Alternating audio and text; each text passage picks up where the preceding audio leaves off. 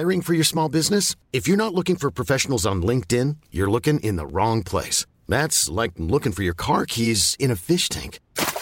LinkedIn helps you hire professionals you can't find anywhere else, even those who aren't actively searching for a new job but might be open to the perfect role. In a given month, over 70% of LinkedIn users don't even visit other leading job sites. So start looking in the right place. With LinkedIn, you can hire professionals like a professional. Post your free job on linkedin.com/people today. Ryan Reynolds here from Mint Mobile. With the price of just about everything going up during inflation, we thought we'd bring our prices down. So to help us, we brought in a reverse auctioneer, which is apparently a thing. Mint Mobile Unlimited Premium Wireless. How to get 30, 30, how to get 30, how to get 20, 20, 20, how to get 20, 20, how to get 15, 15, 15, 15, just $15 a month?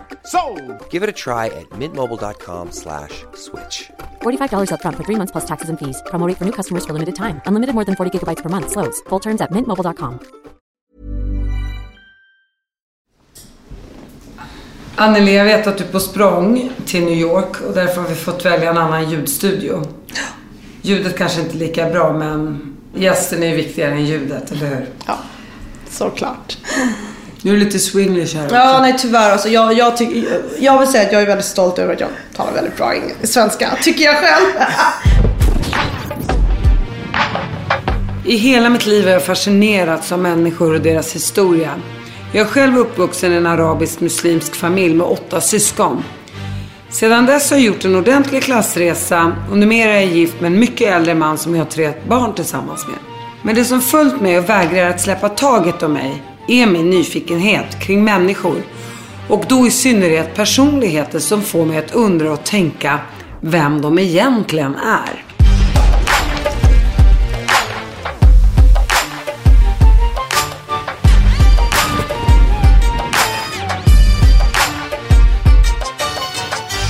Ny vecka och ny gäst. Och när jag började läsa på kring dagens gäst så insåg jag att hon för många är en doldis. Trots sin enorma karriär. Och att många av de allra största stjärnorna trånat efter hennes verk. Jag hittade dock en artikel från 2004 där dagens gäst sade sig ha 300-400 par skor hemma. Hur stor samlingen är idag, men framförallt vilka faktorer som tagit henne dit hon är idag, ska vi prata mycket mer om nu. Anneli, jag känner ju till din framgångssaga, den är ju fantastisk. Men om du får återberätta den på 2 minuter. Ja, men då skulle jag nog säga att jag är en svensk tjej, adopterad från Korea, som flyttade till USA när jag var 21 år. Jag jobbade mig från praktikantplats till att börja jobba på Manolo. Där jag började jobba som PR-ansvarig till att börja göra allt från försäljning till produktion till produkter och design. Och jag fick vara med på hela den här vågen då utav Manolo, hur det blev ett sånt otroligt stort varumärke. Det var också helt fantastiskt. Och sen att nu då starta mitt eget företag och nu gör jag skor då för ett annat märke som heter Marquesa. Det känns väldigt, det har varit en otrolig ride så att säga, som jag är stolt över. Anneli Hofström, berätta lite. Du är född i Sydkorea. Jag är född i Sydkorea. Kom hit när jag var 4 månader. Föddes 74 då. Blev hittad. Var då någonstans? I en park. I en buske. Fick man liksom gräva i busken då för att hitta dig? Tydligen så hade jag väl legat där på någon buske. Och någon hittade mig. Och då i någon filt eller? Ja, precis. Ja, i en filt och jag tror med nappflaska också. Och jag låg där och grät. Och, i huvudstaden? I Seoul. Och det var någon som gick i parken, hittade mig, tog mig till en polisstation. De undersökte mig och det är så konstigt för jag läste den här polisrapporten och då står det att det här barnet liksom har inga synbara scars eller liksom inga. Så du såg hel och ren och fin? Ja, precis, och inga blå, jag såg bra ut helt enkelt. Du hade inte blivit slagen. Nej, du såg frisk ut. Ja, precis. Ja. Och så stod det då att de rekommenderar det här barnet upp för adoption. Och sen då så hamnade jag på ett barnhem. Och du kom hit, hur gammal var du? 2 månader? 4 månader. Du var 4 månader gammal. Och är din andra syster som är adopterad för Korea, är hon äldre eller yngre än vad du? Hon är yngre. Hon är yngre. Så först adopterades du. Ja. Kom dina föräldrar ner då till Sydkorea och... Nej, de hade väl tänkt att de skulle göra det. Men både jag och min syster, vi var båda 2 väldigt sjuka. Så vi var båda 2 tvungna att flyga över hit tillsammans med en sjuksköterska. Okej, så du var 4 månader när du kom hit och då hamnade du i... Upplands Väsby. Och där är du uppvuxen? Där är jag uppvuxen. I din svenska familj? Mellan Upplands Väsby och vi hade landställe i Åkersberga, Österåker. Så ja, de 2 ställena då. Och hur, jag tänker så här, du är sydkoreanska, du ser ju väldigt sydkoreansk ut. Det är ju svårt att se det när det är ett radioprogram och inte ett tv-program. Lite brun faktiskt för att vara sydkoreansk, eller hur? Ja, eller är jag fördomsfull när jag säger nej, för det första så tror jag att de flesta koreanerna och asiater, de tycker mest om att vara blekare. De tycker om att vara mera, ha den där blekare färgen. Det är roligt att du säger det, för jag är ju palestinier. Ja. Och i våra länder så gillar de också just ljusa hudtyper, gärna med blåa ögon, då är man 10 poäng. Så jag som är lite mörkare och brunögd, jag hamnar ganska lågt på den här tycka om snygga listan.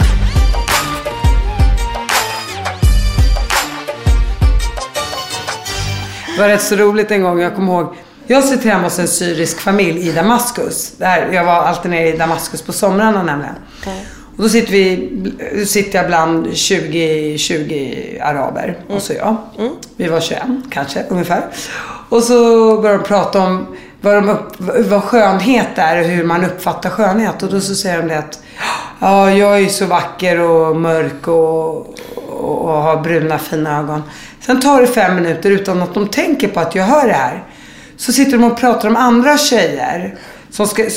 Speciellt en annan tjej som skulle gifta sig. Ja, ni skulle bara sett hur vacker hon var. Hon var vit som snö med blåa ögon. Så det var det som var deras egentligen vad man tycker är snyggt i våra länder. Men jag har ju förstått det där också lite mer. För jag hade ju ingen kontakt alls med någon annan som var korean förutom min lilla syster då. Vad fanns i Upplands Väsby då? Var det bara svenskar? Ja, det var mest svenskar. Det fanns några från Chile. Och sen när jag blev lite äldre så var det väl några från Turkiet också. Men det var nog mest, det var mest svenskar. Kände du dig annorlunda när du växte upp i Sverige? Ja, jämt. Alltid. På vilket sätt då? Jag menar, man blev ju alltid påmind om att man var kines. Vilket jag på senare år liksom har kommit att det har blivit nästan som ett ord som jag tar det nästan som en endearing idag när någon kallar mig för kinesen. För att, jag vet inte, jag tror att jag vände ett ord som kanske gjorde ont till någonting som är mer positivt idag. Jag vet inte. Jag är stolt över min asiatiska bakgrund. Jag är alltid varit stolt över det. Det var jobbigt när jag var liten. Då ville jag ju också vara blond och blåögd och längre och duktig på fotboll och som alla andra. Ja, men precis. Jag ville ju också smälta in precis som alla andra och det var ju svårt att göra mobbad? Det. Kände du en känsla av mobbing då? Ja, det är klart att jag blev. Det blir man ju om man ser annorlunda ut. Så är det ju. Det är liksom... Och hur var det i ditt hem då? Jag tänker, din mamma är blåögd då. Min mamma har brunt hår och gröna ögon. Men hon ser svensk ut, tänker jag. Ja, gud ja. Men hur kunde man... Hur kunde du deala med den situationen? Fick du hjälp i ditt hem? Nej, det fick jag inte. Av dina föräldrar, tänker jag. Ja, nej, det fick jag inte. Jag tror inte, för att vara ärlig så tror jag inte att jag pratade så mycket med dem om det. För att, jag menar, jag hade några kompisar. Jag menar, jag ska inte säga att jag var jättemobbad. Men har jag gått igenom det, var det liksom några som jag alltid visste skulle säga någonting elakt när jag såg dem. Man fick den där ont i magen-känslan som man liksom försökte undvika. Du sa aldrig till dem så här, hur det säger du inte till mig en gång till, för du blev skitförbannad? Nej, jag var ju svensk och då gick där och skämdes liksom och tyckte det var pinsamt att de kallade mig allt ifrån kines till flatface för att jag har en väldigt platt profil till ja, du ser så smutsig ut och jag vet inte. Blev din syster mobbad också? Nej, det blev hon inte. Nej. Med tanke på att ni har samma bakgrund? Jag tror att när Camilla växte upp så tror jag att det fanns lite mer invandrare i Upplands Väsby än vad det fanns när jag kanske växte upp. Jag vet inte. Hon är då några år yngre än vad du är. Ja, jag vet inte. Men jag hade ju mina kompisar. Jag hade ju några kompisar och jag menar så farligt var det väl inte. Men mitt hem, nej jag hade inte direkt den supporten där utan det var ju mer att det var nästan jobbigt. Jag hade lite jobbigt hemma också. Så det var, jag menar vad jag gjorde när jag var liten, det var jag läste böcker. Det var det jag gjorde. Jag läste böcker, jag drömde mig bort, jag läste modetidningar. Jag brukar alltid säga att jag tror att jag växte upp genom böcker. Och jag kommer ihåg när jag var liten och min mamma sa till mig, jag vet inte vem det är som har raised you. För du är inte som någon av oss. Och så din mamma det här till dig? Och jag kommer ihåg att jag tänkte så här, jag är jätteledsen över det. Jag tänkte, men gud vad menar hon? Sen när jag blev lite äldre då, så tänkte jag så här, ja men det är väl bra det. Men vad menade din mamma med det? När hon sa, du är inte fostrad som oss alla andra eller? Nej, du är inte som en av oss. Det var ju, jag var ju inte det. Nej, men det var ju antagligen någonting negativt. Ja. Då tänker jag så här, vad var det hon uppfattade med dig som var negativt? Det vet jag faktiskt fortfarande inte. Jag har faktiskt ingen aning. Har du pratat med mamma? Nej, men du vet, min mamma och jag, vi har ett annorlunda förhållande. Vi tänker väldigt olika. Vi är väldigt olika och nu är jag 43 år och jag förstår mig inte på henne och jag tror inte att hon förstår sig på mig och ibland så får man liksom, jag vet inte, jag har lagt det lite på hyllan för jag klarar inte av liksom Hur var din pappa då? Han var mer passiv. Så hon var den som var lite mer högljudd. Så det var aldrig om hon sa något dumt till dig som din pappa steppade in och sa, det här säger du inte till Anneli? Nej, gud nej. Man kan aldrig lägga skulden på ett barn, men kan du känna ibland att du var störig hemma eller kaxig eller att du var trotsig? Jo, nej, men mer så skulle jag vilja säga.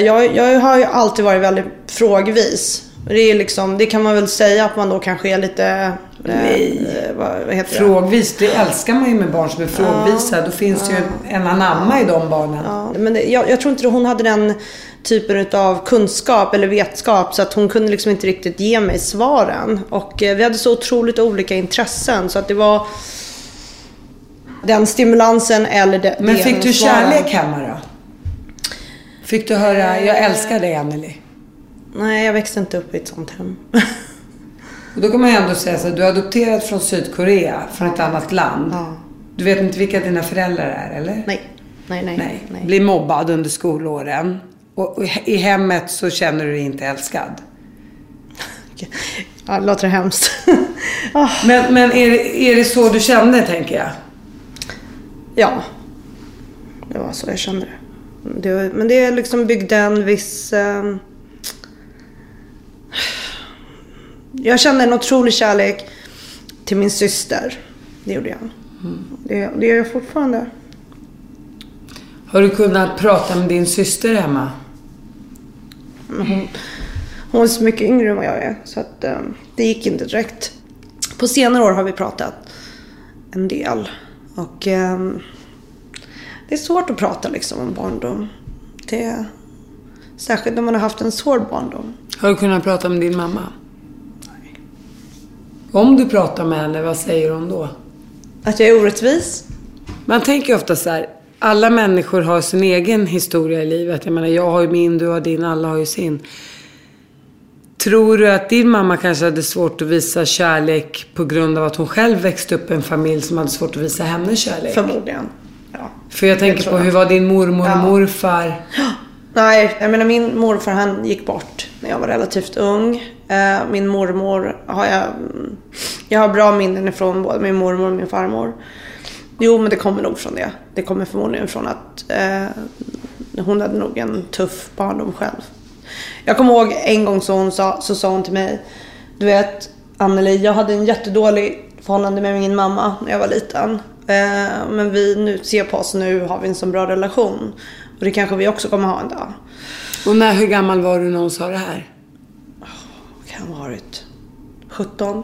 Då måste hon ju någonstans ha förstått och insett att er relation har varit väldigt dålig. Ja, jag tror att jag försökte prata med henne lite grann när jag bodde hemma hos henne på slutet, när jag blev lite äldre. Jag tror att det var några gånger som jag trodde att vi hade en liten connection och vi liksom satt och pratade. Och jag kommer ihåg att jag frågade henne några gånger liksom, vad är det som jag gör som gör dig så arg? Men det blev inget direkt svar. Och vad gjorde hon blev arg då? Skrek hon? Vad sa hon? Vad gjorde hon?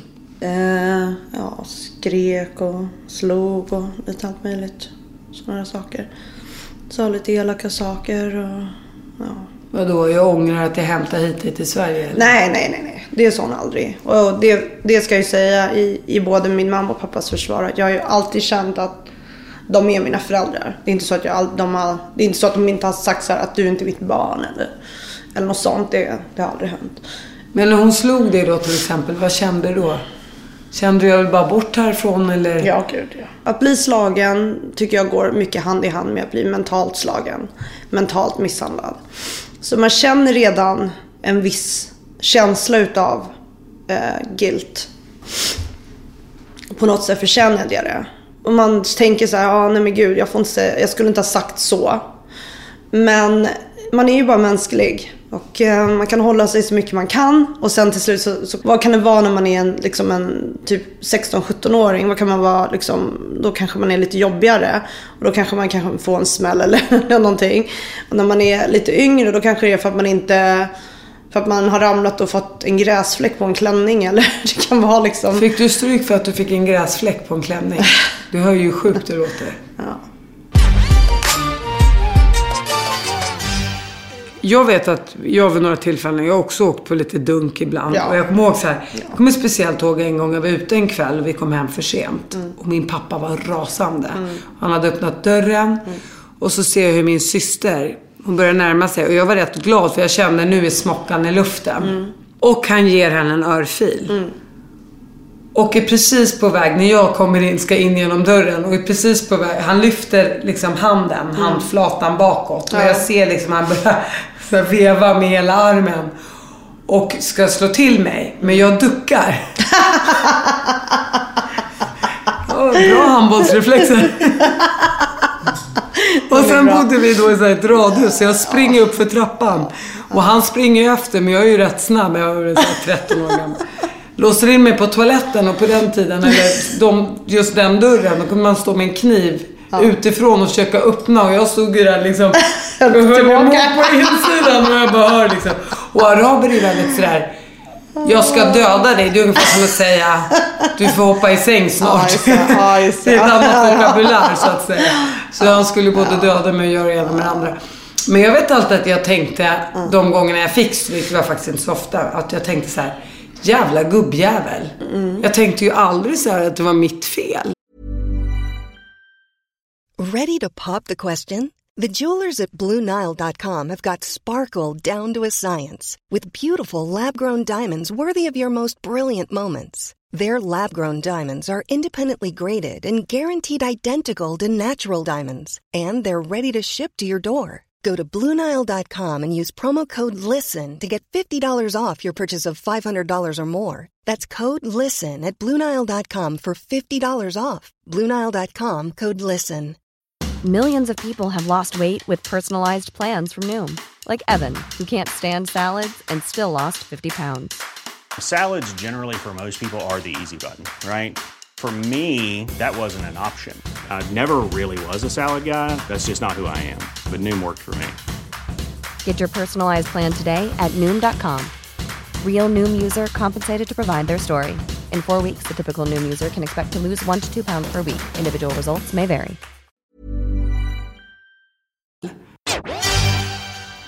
Tack Anneli för allt som du delar med dig utav. Och det finns ju säkert många där ute som verkligen uppskattar det och som kanske ser ljuset i tunneln och tänker, ja hon har haft sådär jobbigt så... När du bjöd in mig för att prata med dig här på den här podcasten så tänkte jag att jag hoppas att det här kommer hjälpa någon också. Jag tycker inte sådär jättemycket om att prata om min bakgrund sådär.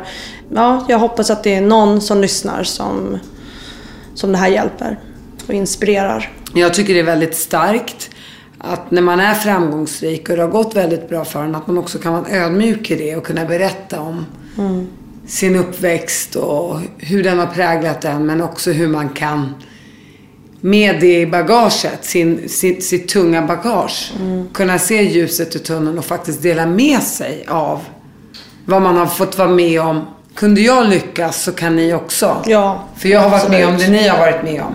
Jag Absolut. tycker det är fantastiskt att du delar med dig utav det. Jag tycker man ska göra det. Jag tycker att det är väl, man måste, vad de säger i USA, pay it forward. Och jag tror på det stenhårt. Så.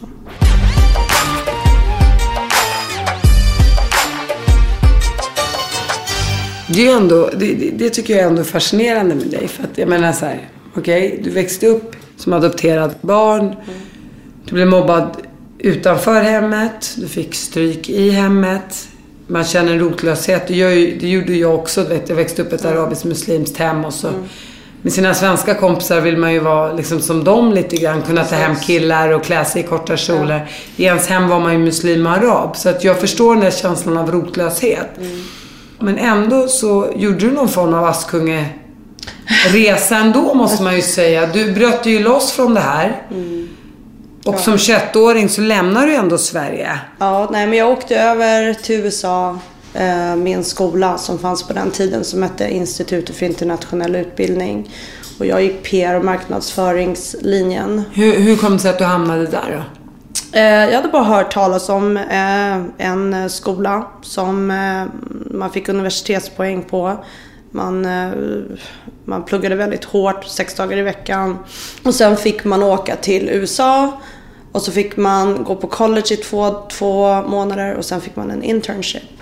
En praktikplats. Och sen åkte jag då till New York. Så jag kom dit i januari 1995. Jag kommer fortfarande ihåg för det var en snöstorm. Och folk åkte skidor ner för Fifth Avenue. Jag lyckades få en praktikplats på ett företag som hette Badgley Mischka. Det var början på liksom kändis, när man började klä kändisar. Och de klädde väldigt många på den tiden. Jag fick vara med och göra ordning för deras fashion shows. Jag lånade ut kläder till tidningar, stylister. Lånade kläder till kändisar. Det kändes som att det där var liksom det jag ville göra. Och jag blev kvar där tills 95 då. I början på 96 så fick jag ett jobb på Anna Sui. Som var min favoritdesigner på den tiden. Men om man tänker då 95 när du praktiserade. Då tänker man ju genast, vilka kändisar träffade du då när du var praktikant? För att komma från Upplands Väsby utanför Stockholm. Jo, så tänker man kommer till New York på 90-talet. Och... Ja, för mig så var det väl kanske mera, det jag blev mer, oh my god, liksom, lite starstruck. Det var väl mer moderedaktörer. För jag tittade så otroligt mycket också på alla de här fashionprogrammen. Anna Winter. Ja, Anna Wintour. Träffade du henne då? Ja. Heter hon inte Anna Winter? Anna Wintour. Ja, du hör ju så bra. Okej, det där kan du klippa bort.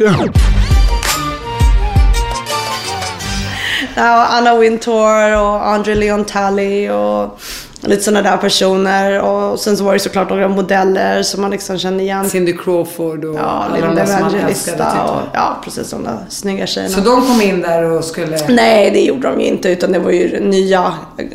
Det var det då för några? Det var Frankie Raider. Det var många snygga tjejer på den tiden i alla fall. Hon den här mörka, som är så snygg. Naomi Campbell. Ja. Jo, men senare så blev det ju så att man träffade ju. Jag har ju träffat de flesta.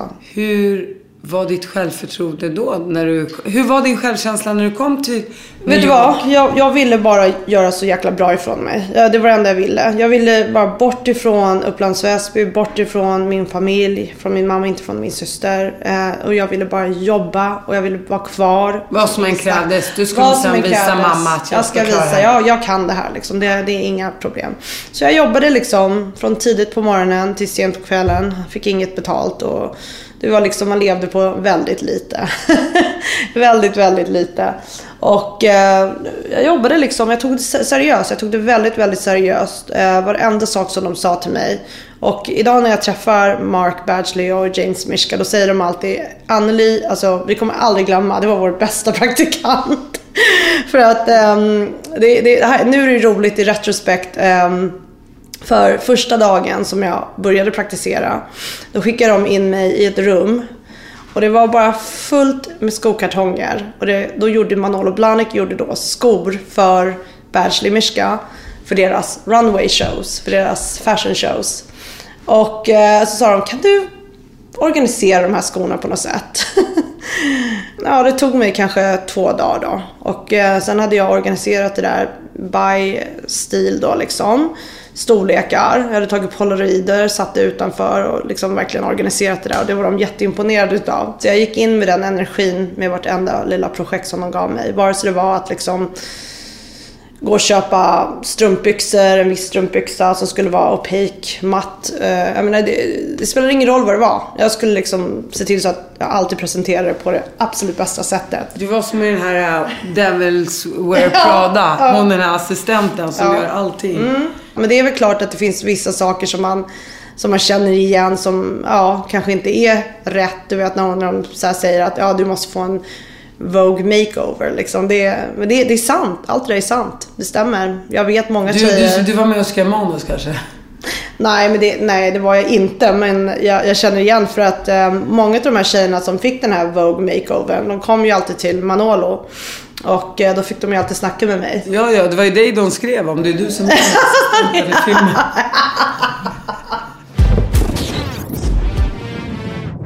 Var det någon gång under den här resan som du pratade med din mamma, eller som din mamma ringde dig och sa: nej, fan vad du är duktig, Anneli? Nej. Aldrig? Nej, utan det var... Jag lärde känna en tjej som heter Angelina Julin, som är väldigt trevlig kvinna som jag tror att du känner också. Och, det är inte Angelina Jolie. Nej, det är Angelina Jolin som är en moderedaktör som bor i New York. Och hon sa så här, för jag hade precis fått det här jobbet på Manolo, och hon sa: jag vill att du ska vara med på ett reportage. Och Manolo Blahnik, det är ju en jättekänd designer, ja precis. Ja, på den tiden var han inte så där jättekänd, men de letade efter en PR-chef på Manolo Blahnik. Vilket liksom lät väldigt fint och sådär. Men det var ju ett väldigt litet företag på den tiden. Och vilket år var det här? Det här var 97.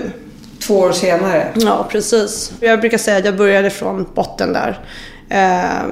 Vi var 10 personer på kontoret på den tiden. Det var ett litet kontor. Han hade en liten affär längst fram. Det var liksom, som sagt, det var ett märke som var känt i modevärlden, och jag brukar säga the Upper East Side Ladies. Det var den rikare delen då. Östermalm utav New York. Och så var det så att Sarah Jessica Parker, som kommer från en väldigt fattig bakgrund, och hennes historia är ju att hon var den yngsta i hennes familj. Och hon fick aldrig några nya skor. För att hon fick alltid hand-me-downs. Hon kunde aldrig liksom få en ny sko. Så när hon ärva sina skor? Det var ju från sina syskon då. Exakt. Sen då när hon liksom började tjäna lite pengar. Och då hade hon hört talas om den här Manolo Blahnik. Och så då liksom så gick hon alltid och trånade efter dem. Och sen hade hon gått där och köpt någon Manolo. Så hon har alltid liksom haft en kärlek för Manolo-skorna. Så när de skrev Sex and the City, då hade hon sagt: jag vill att Manolo Blahnik ska vara med i det här. De beställde skor. De fick en väldigt liten rabatt, men de fick vad vi skulle ge typ till vem som helst som gjorde typ en show. Det kanske var 20% rabatt på Och då gör de reklam för era skor över hela världen. Men det här den serien. På den tiden så var det ju liksom product placement. Det var inte riktigt det fanns inte riktigt på den tiden. Det var ju med Sex and the City som verkligen det här product placement blev en stor grej. Så det är tack vare Jessica Parker som faktiskt Manolo Blahnik har blivit världskänt. Ja. Han tackat henne. Får någon rabatt idag någon gång? För att vara helt ärlig med dig så tror jag faktiskt inte att han har gjort det. Men han kan ha gjort det. Jag vet inte om han har gjort det för att han är väldigt speciell, Manolo. Han är jordens mest underbara person. Men han är väldigt speciell. Madonna gick ut och sa ett sånt där... hon sa... Manolo är bättre än sex för att they last longer. Sen så hade Manolo gått ut och sagt någonting i pressen, så sa någon sådär att Madonna, hon känns lite passé. Han bara säger så här, jag vet inte. Konstiga saker. Hon hade ju ändå hyllat honom där. Precis, och jag kommer ihåg det här för att det var någonting, jag tror att vi skulle gå till Met-galan, The Met Ball. Det är en sån här stor fashion-event som händer varje år i maj. Som är en väldigt glamorös tillställning. Så hade vi väl då kontaktat Madonna för att vi ville ta med henne till att hon skulle sitta vid vårt bord. Och så kommer jag ihåg att jag fick jag tillbaka ett svar från hennes publicist. Madonna tycker att det känns lite underligt eftersom att Manolo tycker att hon är passé, att hon ska gå med. Så det var ganska roligt faktiskt. Eller det är inte roligt, på den tiden så det var ju liksom ett PR-nightmare. Så hon kom inte? Nej, hon kom inte. Nej. Manolo, han säger saker ibland som han inte riktigt menar. Det är liksom, han är inte en elak person. Man kanske tänker, men man kanske inte direkt uttalar dem. Eller man kanske egentligen inte menar det man tänker. Och så säger han bara där och då. Han har ingen filter alls, kan jag säga. Det har ju för sig inte jag heller. Nej. Därför har jag gått åt skogen. Äter du en middag med honom lite då och då i New York? Nej, men på den tiden så var vi ju när jag jobbade där var vi ju väldigt, väldigt nära. Så han var en bra förebild för dig under de åren du jobbade där? Han är fantastisk. Han är som en konstnär. Hans ritningar utav en sko, det är ju liksom, det är art. Det är som man sätter på väggen. Det är helt fantastiskt. Det är hur han ritar upp en sko. Det är så himla fantasifullt och fint. Men i alla fall, för att gå tillbaka till Sex and the City. Det blev en sån otrolig, jag kan inte ens förklara hur många folk som lärde känna namnet Manolo Blahnik. Det är ju helt otroligt att de gjorde såna här saker som när hon blir rånad och hon säger ta allt men ta inte mina Manolos. Så Jessica Parker i ett avsnitt av Sex and the City. Det är liksom, det är helt fantastiskt. Samtidigt som den här Sex and the City händer så hade vi gjort en stövel som ser ut som en sån här Timberland-känga. Som hade en sån här stilettoklack. Och Jennifer Lopez på den tiden var väldigt populär. Hon hade på sig den i den här videon Jenny from the Block. Och sen hade Beyoncé på sig den i en video då hon precis hade börjat dejta Jay-Z. Sen hade hela USA på sig den. Svart, vit, mexikansk, asiatiska. Man liksom, alla kom och bara ville liksom ha Manolo Blahniks. Den där stöven förenade alla nationaliteter i hela Amerika. Ja, men det gjorde det på riktigt. Det är tack liksom vare Sex and the City egentligen. Sex and the City och Jennifer Lopez och Beyoncé skulle jag säga. För att det var verkligen... Och dig. Och Manolo. Och min chef George Malcolmus. Och dig, Anneli. Ja, och jag. Jag hade en och del. Och du. Ja, nej men jag hade en del med det att göra också. Det får jag ju säga att det hade jag. Jag jobbade hela tiden när jag var i 20-årsåldern. Jag jobbade ju bara, det var det enda jag gjorde. Jag hade 2 veckors semester som man fick per år. Och jag tog alltid bara ut en vecka för att komma hem på sommaren. Och så fick jag betalt i en check på slutet av året för den veckan som jag inte tog semester. Och sen hade vi alltid en sån här löjlig tävling om vem som hade minst sjukdagar. Jag vann den alltid. Det spelar ingen roll om du var snorig, förkyld eller brutit benet som du har gjort nu. Nej, det spelade ingen roll. Jag jobbade. Du berättar nu, hur ser framtiden ut då? Ja, nej, det är väl att bygga upp mitt företag. Försöka kanske ta lite mer semestrar. Andas ut lite mera. Ser du ditt liv i Amerika eller i Sverige? Jag ser det nog i Amerika lite mer. Jag har faktiskt ansökt om amerikanskt medborgarskap. För att man får vara hälften svensk och hälften amerikansk. Så. Men jag känner mig jag tycker väldigt mycket om att vara i Sverige. Och min syster har ju 2 barn nu. Jag vill gärna jobba lite mera i Sverige för att liksom ha en anledning att komma hit lite mera. Så. Jag tänker på din framgångssaga och hela din uppväxt som du har haft. Vad har du för råd att ge andra unga tjejer som kanske sitter i din situation, som sitter där i sitt rum och jag skulle säga, inte är värda någonting? Ja, nej men jag säger så här att alla är värda någonting. Och det är liksom, det finns vissa som är födda med större möjligheter än andra. Men alla kan jobba sig fram. Och det finns möjligheter. Och man måste tro på sig själv. Men det krävs hårt arbete. Särskilt om man liksom kommer från en sån bakgrund som jag gör. Och tro på sig själv. Och vara ödmjuk. För man kommer ingen vart i början. Om man inte, men jag kanske är lite för ödmjuk nu. Än vad jag borde vara. Men kan man vara för mycket ödmjuk? Det är väl ändå en trevlig sida att vara... Jag tror att ibland så tror jag att när man är för ödmjuk så tror jag att folk ibland trampar på en lite grann. Och jag säger det till tjejerna idag när jag intervjuar någon. Då säger jag så här att jag skulle aldrig be någon göra någonting som jag inte själv har gjort eller skulle göra. Om jag vill lyckas, och särskilt i modebranschen. Man måste vara ödmjuk. Det finns väldigt glamorösa sidor. Och kändisar och liksom mode och kläder och skor och så vidare. Det finns en otroligt oglamorös sida också. Och den där oglamorösa sidan är större än den glamorösa sidan. Men när man ser den där glamorösa sidan så är det ju väldigt rolig. Anneli, jag tycker i alla fall att du har gjort ett fantastiskt jobb och jag är imponerad både utav dig och utav att du har 700 par skor där hemma. När du dessutom har gjort av med hälften. Men... Ja, men många är på lager också. Sen har jag många på mitt kontor. Hemma har jag nog bara kanske 200. Bara? Ja. Anneli, tack så hemskt mycket för att du kom hit och gästade mig. Jag vet att du ska till New York imorgon. Jag är så glad att du faktiskt tog dig tid att komma hit. Tack snälla. Tack.